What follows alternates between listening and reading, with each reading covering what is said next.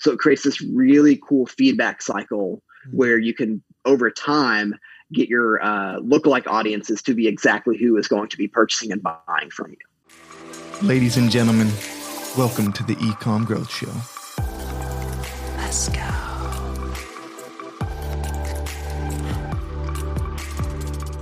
Ladies and gentlemen, welcome back to the eCom Growth Show. I'm here, your host, Robbie Switzer. Daniel's not with us today, but we have Nathan. Of course, you guys know Nathan. He runs all things, marketing, in-house marketing here at Shopanova. And with us is Blake. As I understand, Blake, he's a guy who's really behind the scenes providing solutions on the software side, when it comes to marketing, currently working with Drip, doing a lot of email stuff. And Nathan is going to kind of guide our conversation here today. And we're going to get inside of the head of somebody who's actually, behind some of the solution side of what we're dealing with in the online marketing world. Blake, thanks so much for joining us, man. Yeah, I'm pumped up to be here. Super thankful that you guys had me on the show. Yeah, man. So, Blake, what, I know that you had a previous position around here with another e-commerce platform and all that good stuff. Talk to me a little bit about your transition and kind of your journey, how it's been going the past couple months. Yeah, of course. So, like you mentioned, I used to work on the platform side of e-com, so much larger in scope. We were trying to do a lot at that previous company from the platform perspective, but ended up kind of really falling in love with the Drip team and the Drip vision. So really what Drip is all about is empowering the e-com rebellion. So we're really focused on this small to mid-sized brand that may be looking at, we just moved filling out of our spare bedroom. We have our first warehouse. We're growing. What do we need to do? How do we level up our marketing? And that's really where Drip comes in. And the mission and vision and the team we've got assembled at Drip is awesome. The role I stepped into is senior product manager over all of our e-com integrations. So how we connect with everyone's stores, other marketing tools that they may be using, all that fun stuff. I get to kind of direct the vision and direct who and what we integrate with. Sweet. Talk to me a little bit about you mentioned the Drip's kind of integrating and all that good stuff. What does it actually mean for an e-commerce store? I mean, people hear like integration and stuff like that, like big words that we talk about, but they don't actually know what that means typically. Yeah. So when you pop up your Shopify store and you go to that app store and you find that perfect app to get you the top bar that lets people know that hey, $99 over is free shipping.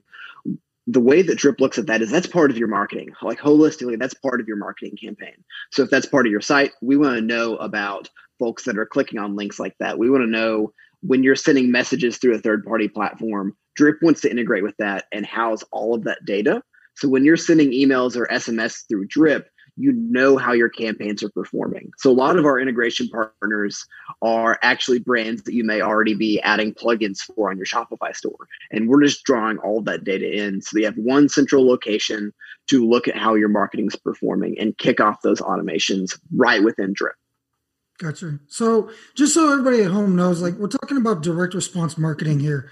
And Blake, can you kind of give me an overview of what is I know what my perception is on direct response marketing. What is direct response marketing? What is it exactly for an e-commerce brand? Yeah.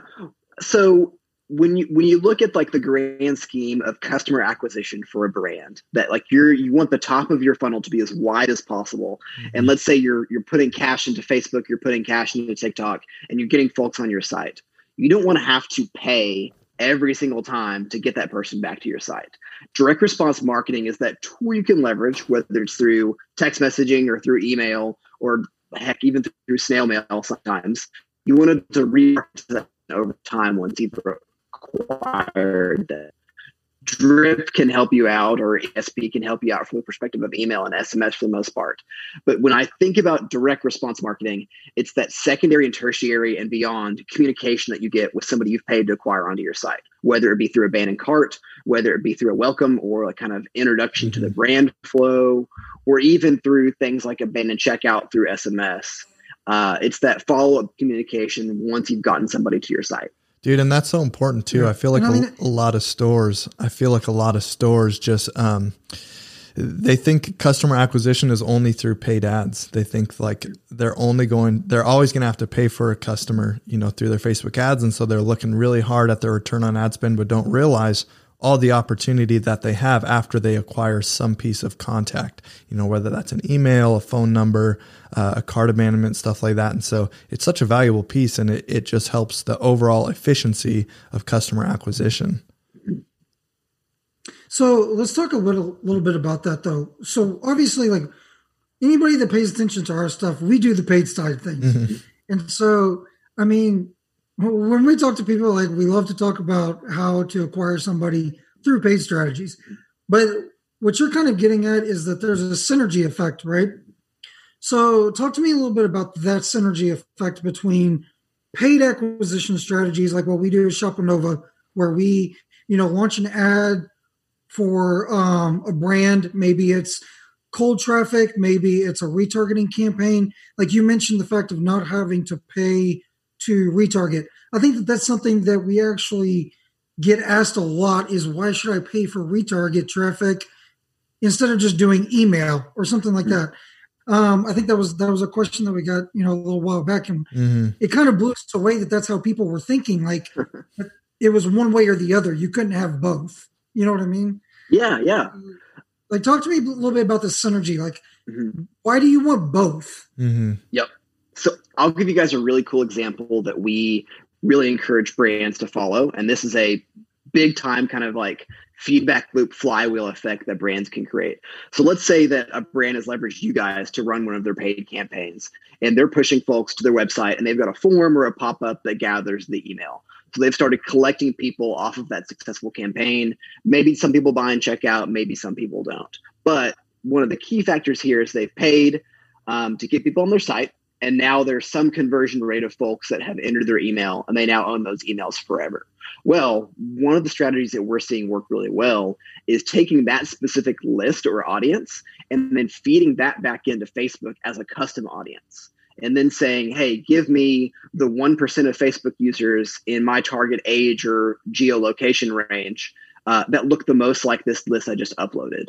So basically, they've paid to acquire that audience, but now they've just built another retargeting audience that looks more like the people who are likely to sign up or shop on their site. So it creates this really cool feedback cycle where you can, over time, get your lookalike audiences to be exactly who is going to be purchasing and buying from you. So I think that's like the best example of synergy, where you do want both. You want to constantly be paying to retarget and acquire more people to get to your site. And you also want to constantly be doing remarketing, or you want to be sending out emails to those folks who are generous enough to give you permission to email them. Perfect. Yeah, one of the things that I talk to with virtually every brand that I've ever spoken to is the omnipresent, multi-channel, what I call a 365-degree approach. Like, a lot of people, they're constantly trying to pick apart their marketing funnel and constantly trying to say, well, do I really need to pay for that? Do I really need to pay for that? Do I really need to do that? And at the end of the day, you never really know, like, even if you like get down into super attributed metrics and all that stuff, you can never really quantify the influence that you have on somebody.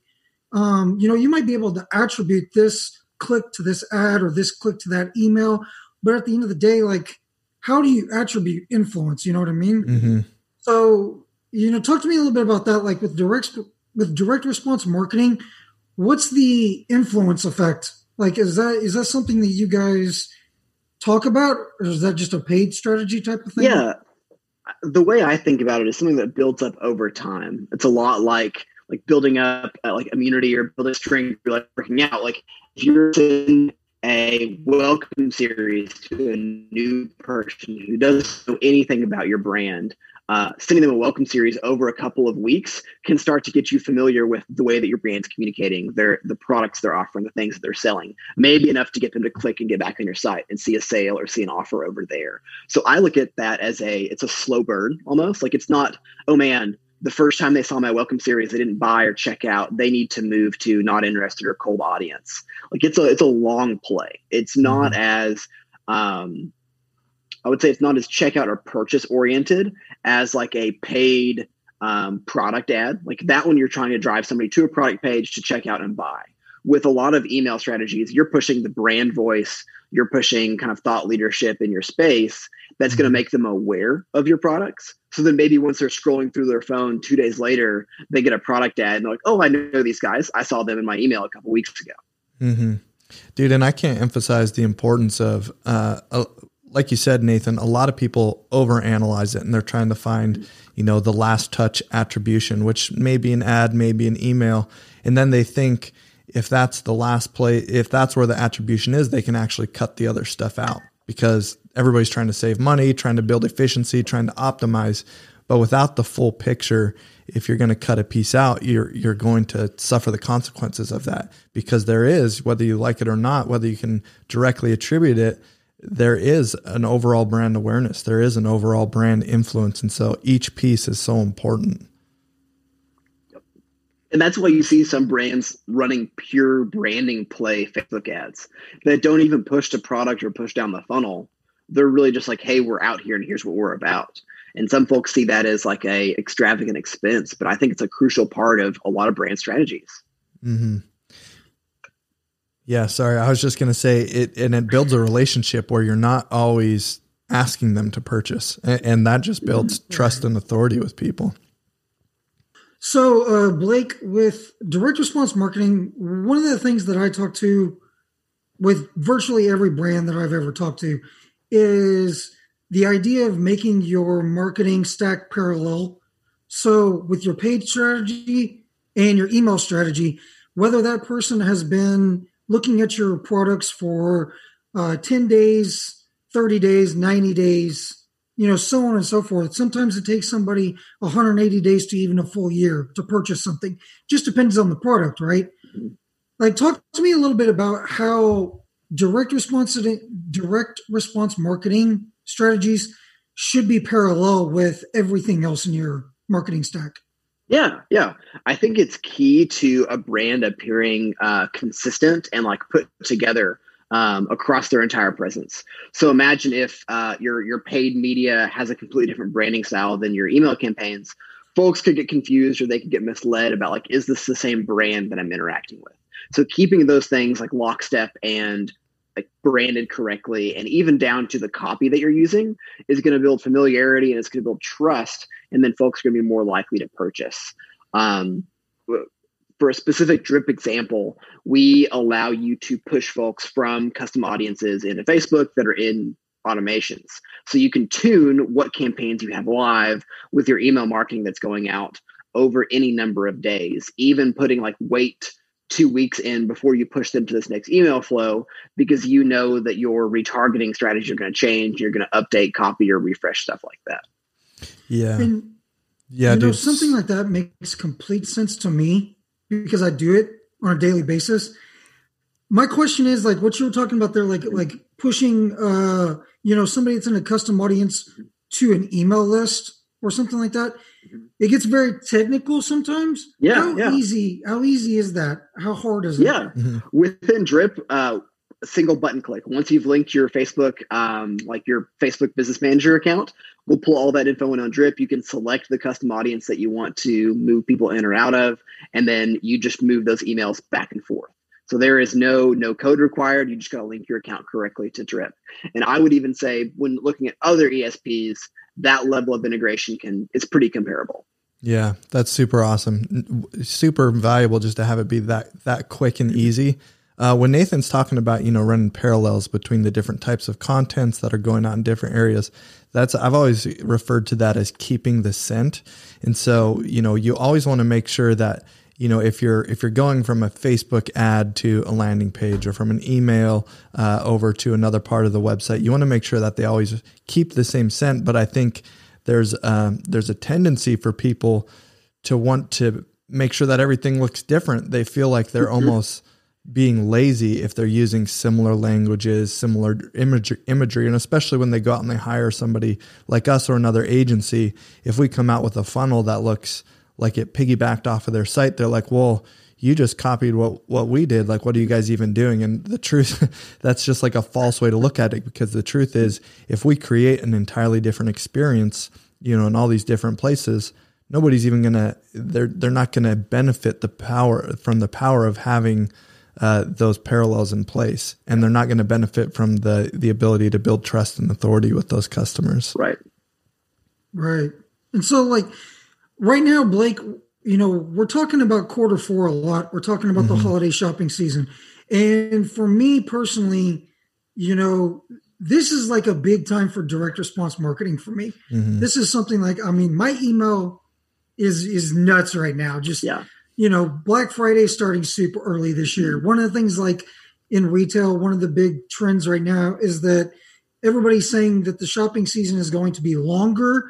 People are going to start earlier. They're going to be shopping later. Like, it's just one of those things where people are trying to budget out, you know, different months, what we're going to get for this person, we're going to get for that person. It's chaotic. Like, talk to me whenever we talk about keeping the scent, like Robbie's talking about. Q1 holiday shopping season, like, how can we do that with direct response marketing? Yeah. So when I think about Q4, you have your audience laid in basically at this point of the year. If you're trying to acquire a top of funnel right now, you're probably overpaying for folks who are going to underperform.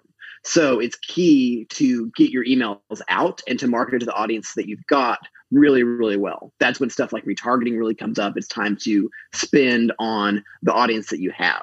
When it's like January 4th or 5th, that is prime time to start acquiring new folks. They're probably folks have their like wallets full of cash. They had some Christmas money. They're ready to buy something for themselves. And that's when you can start to think about deploying some of these top of funnel strategies. When I think about like 2021 direct response, it's all about SMS to me, and brands figuring out how to segment audiences on SMS effectively, and then how to recoup purchases from people on their phones. Sweet. I will say this though. Like, we just had a team meeting yesterday, and we found out that our CPMs are super cheap right now. This is really, it's the cheapest we've seen. Like, as far as Facebook and Instagram goes, this is the cheapest I've seen it in years. Like, for this time of year. Wow. And I think it's because, like, Facebook really did this initiative of, we're going to push election for 2 weeks, 3 weeks. That's your time frame to push election. And after the election was over with, they really slapped it hard. They were like, no more election. It's now time for all these store owners to start pushing their goods. You know what I mean? We're getting the economy back on track and all that good stuff. And I really love to see that right now. I would say that, you know, what you said about acquiring customer, there's huge value in, when I say acquiring a customer, there's huge value in getting people to those product pages and getting people to put items in their cart and get them ready to shop for later. Like that what we call cart abandon sequence, whenever we start going after people that have taken a little bit of action on their store, but didn't go all the way. Like, talk to me a little bit about that during the Q4 season. Yeah. You want to look at that as a timely like fallback for some of these folks, because they may have added stuff to their cart and then forgotten.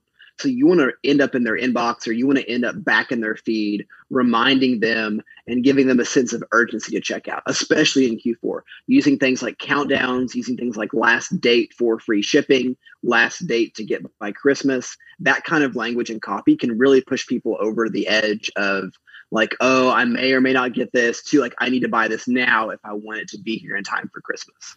And I'll say like a caveat, for brands that do use that language about like order by this date to get in time for Christmas, make sure you are dead certain that you can get it delivered by that date, or else you will have people like flaming mad over social, and people aren't afraid to like just like roast you in the comments of ads. So make sure that you back it up a couple of days even to play it safe.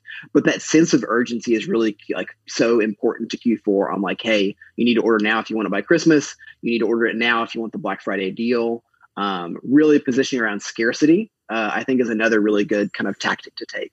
And I mean, you know, you mentioned the SMS thing, and that to me is huge. Like when you can, like what you just said about, last day for shipping before Christmas, that's an easy text message right there. Yeah. That's not something that you need to write, a long form email about. So that's an easy text message. I get stuff from Best Buy.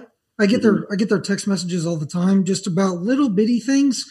Talk to me about the difference between, text messaging automation and email automation. Yeah.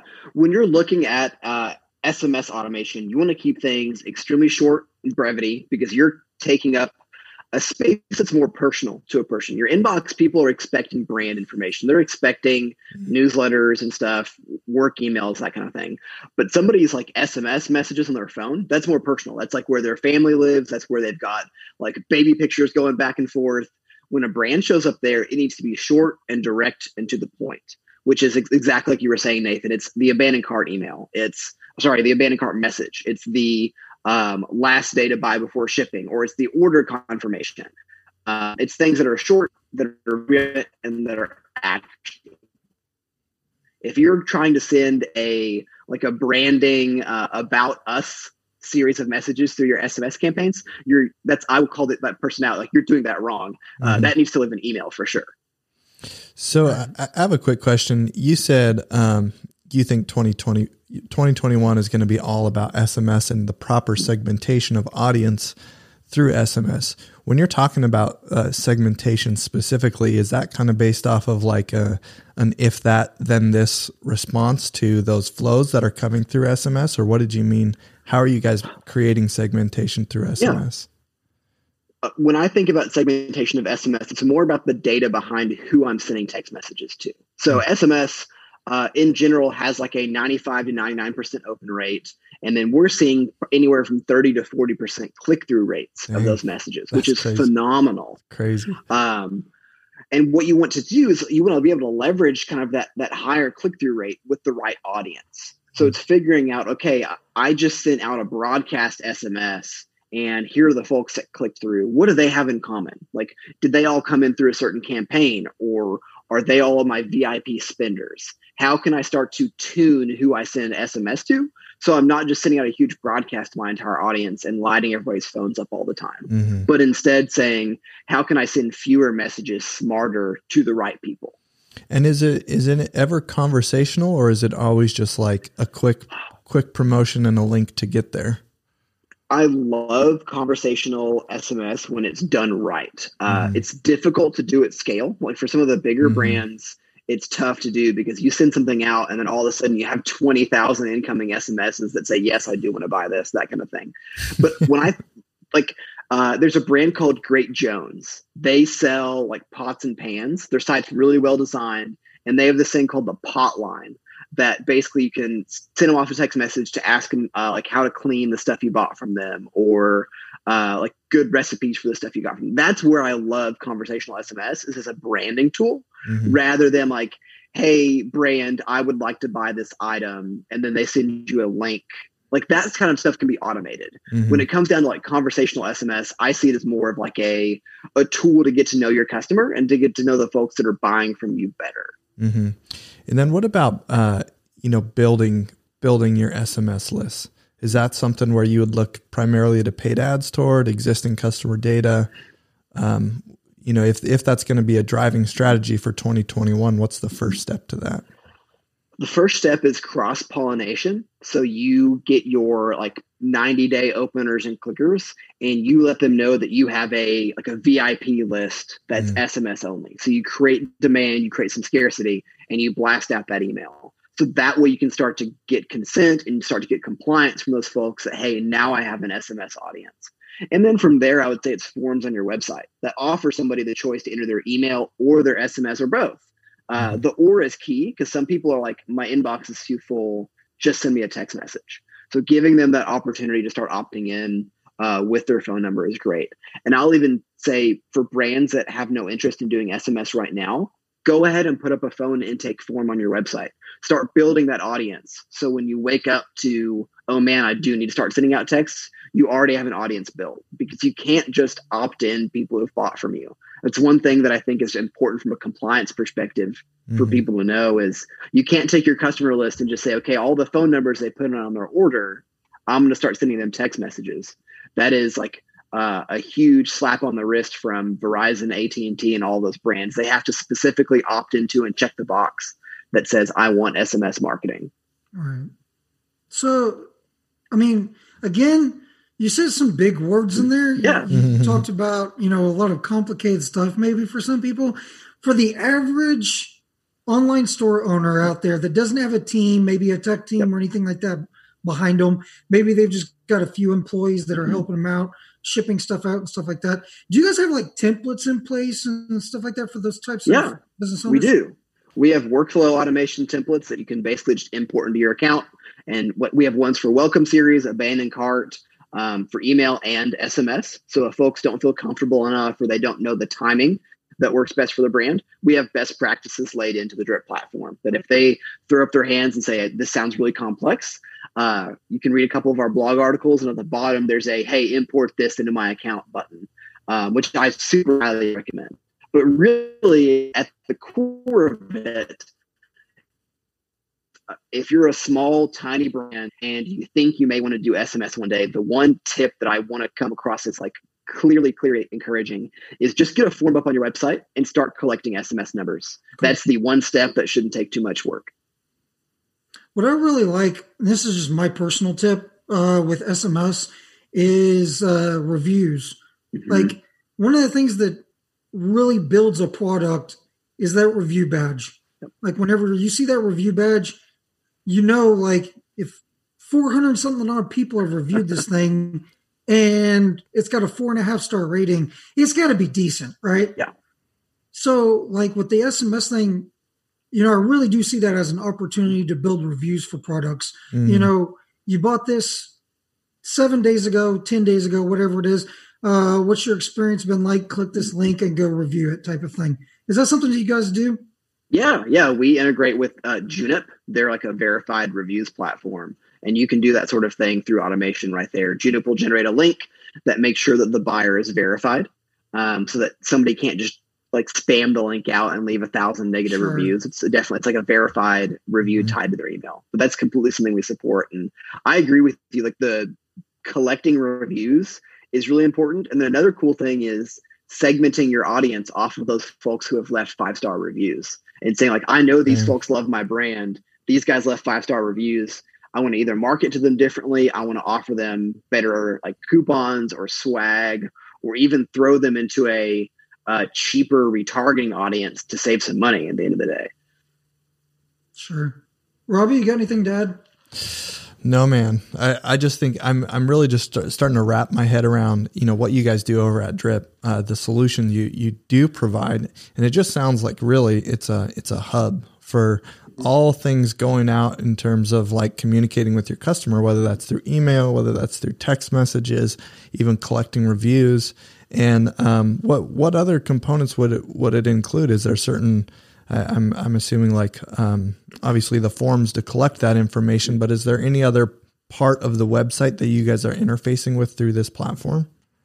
Yeah, so you would definitely connect your OMS to it. So we pull in all of your order data. You can send out abandoned carts through Drip, all that cool stuff. We also integrate with a lot of other like third-party marketing providers, things like customer support systems. Zapier, the platform we integrate with that we love, because Zapier integrates with probably 10,000 other platforms. So by connecting Drip to Zapier, you've now kind of opened up your ecosystem to a whole bunch of other stuff.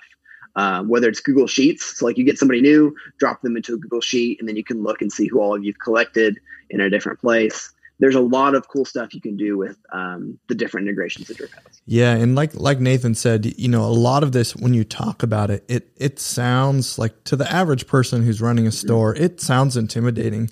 And what I love about what you guys are doing is we're taking these complex ideas, complex actions, and putting into something where you literally just have to click a button. And so really love what you guys are doing. And thanks so much for hopping on today and sharing a little bit more about it and just the importance of having those different touch points. We talk a lot about paid ad strategy, but that's just one piece, and there's so much more opportunity outside of that. So again, Blake, thanks for joining us, and we'll catch you next time. Thanks, guys. Appreciate it.